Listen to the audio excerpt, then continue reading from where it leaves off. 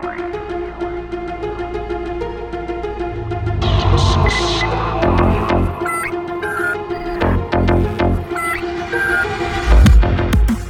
back to The Dead Drop, your secret cache of game news delivered safely and securely to your podcast player. I'm Matthew Bliss, your interpreter of the games industry, your prophet of playable material, your professor of time preservation. And you know what? I just love you guys. You're always coming back. I always see you downloading the podcast every week, and I really appreciate your time. I know I say it a lot, but I do appreciate you coming on back. With that being said, we have expanded the podcast out a little bit more. We're going to have a YouTube channel coming very shortly. I've also added the podcast to Podchaser and Good Pods, which you would have seen as an announcement on Instagram if you're subscribed. That's at Dead Drop Podcast. Expanding our network of availability a little bit will hopefully give you the podcast where you need to get it and where you can get it quickly. So if you do use either of those platforms, in particular Good Pods, then have a look for us there. Make sure you're subscribed. Now, this is your transfer from the 14th of April, 2022, and these are the news stories that you need to know. In Steam Deck news, Valve has announced that they're going to be ramping up production of the Steam Deck, and that likely means that there's going to be reservation times that will be bumped up a little bit more. A lot of Steam Deck fans have been relishing the idea that they could move from Q3 of this year up to Q2.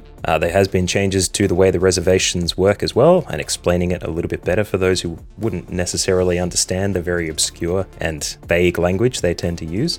But the fact that they're increasing production means that there has been enough demand for it, and people are having a great time with it. Also, on people having a great time with it, the customizers and the modders have had a great time with the Steam Deck, and more notably, YouTuber ETA Prime has posted a 10-minute video of the steps he took to get an external graphics card hooked into his Steam Deck to increase the output and turn it into a literal ultra gaming machine.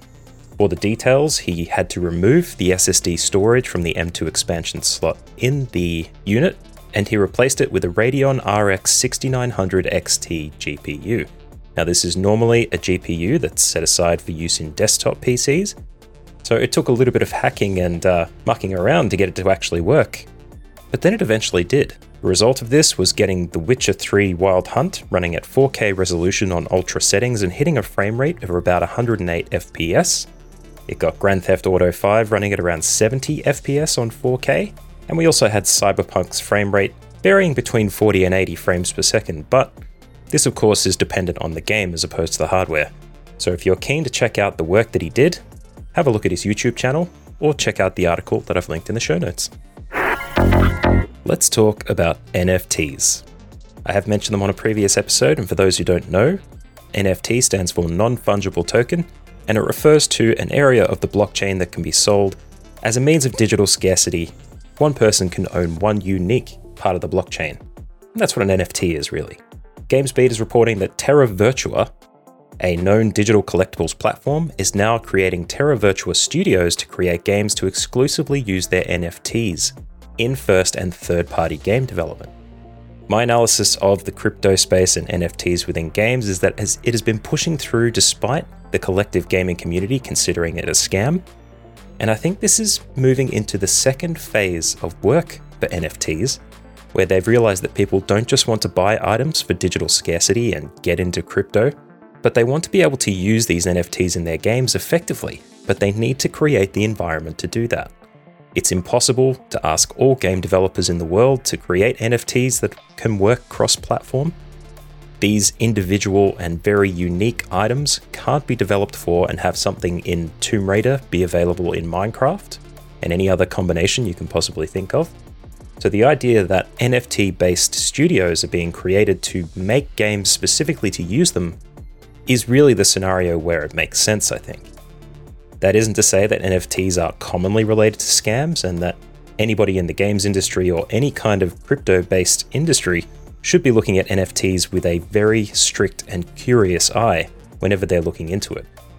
But at least for games, if NFTs are etching out their own game space and don't infringe on the AAA titles we're used to playing, they might have a shot at getting into the industry properly.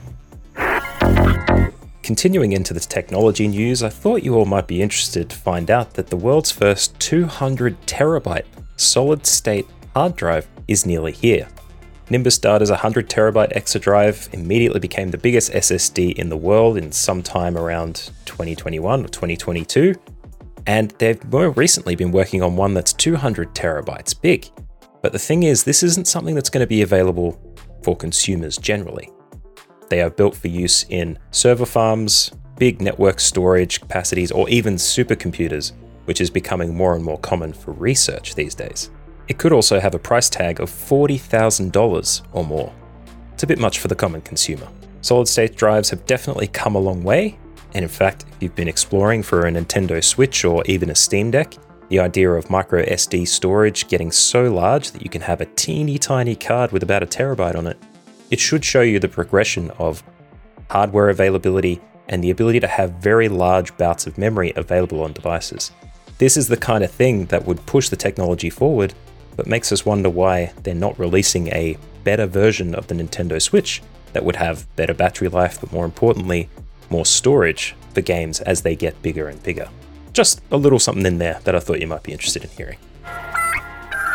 You might remember in a previous episode that I declared that RimWorld, a game previously released in Australia without issue, was coming up for a console release, and so the Australian Classification Board has rated the game as refused classification.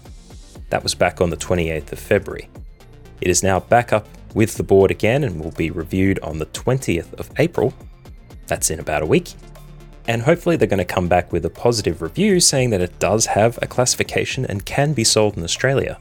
The Australian Classification Reviews Board is notorious for not rating games if it deems them inappropriate, and the fact that culturally things are a little bit different to the rest of the planet shouldn't necessarily mean that gamers get deprived of certain games, especially when an objection such as the one placed here, which had something to do with the moral elements of the game and included an inordinate number of small things that could have pushed it over the edge, I don't think that should be a mark against it. In any case, we'll report back when we find out more. Also continuing the Elden Ring narrative and rounding us out for the end of this week, prolific Soulsborne speedrunner Distortion 2 has really been hunting for ways to improve and alter his experience with the game, to the point now where he's completed a number of bosses, big bosses in the game, some of them the hardest that they could possibly encounter, by only using his Bum Stomp ability. This is an Ashes of War ability, which can be equipped to weapons and add a bit of extra skill or functionality to any of the basic melee weapons, but it's hilarious to watch him play through the game and butt stomp his way through while avoiding issues. He's also one of these players who speedruns the game and has completed it in under 20 minutes. I think sometimes they come in at under 10 minutes. And if you know enough about Elden Ring, you'll know some of these players can only find their glory by bouncing their rump across the lands between. I myself have been playing the game over the last few weeks. I am very close to the end, but so frustratingly far away that I don't know if I'm going to be able to get there, but I'll keep you posted, and who knows, maybe I'll do a Dead Drop Decides and let you know a little bit more, maybe do a spoiler cast or something like that. Maybe get in touch and let me know if that's something you'd be interested in. That was the gaming industry news that you need to know. I appreciate you being part of the Dead Drop community. Head to deaddroppod.com to check out the sources of the stories and more. For any questions or comments, email me at deaddroppod@gmail.com to have them read out on the show. Join me every Monday and Thursday to discuss the latest game news, and make sure you tell your friends about the Dead Drop. Stay safe, stay well, and I'll see you here next week.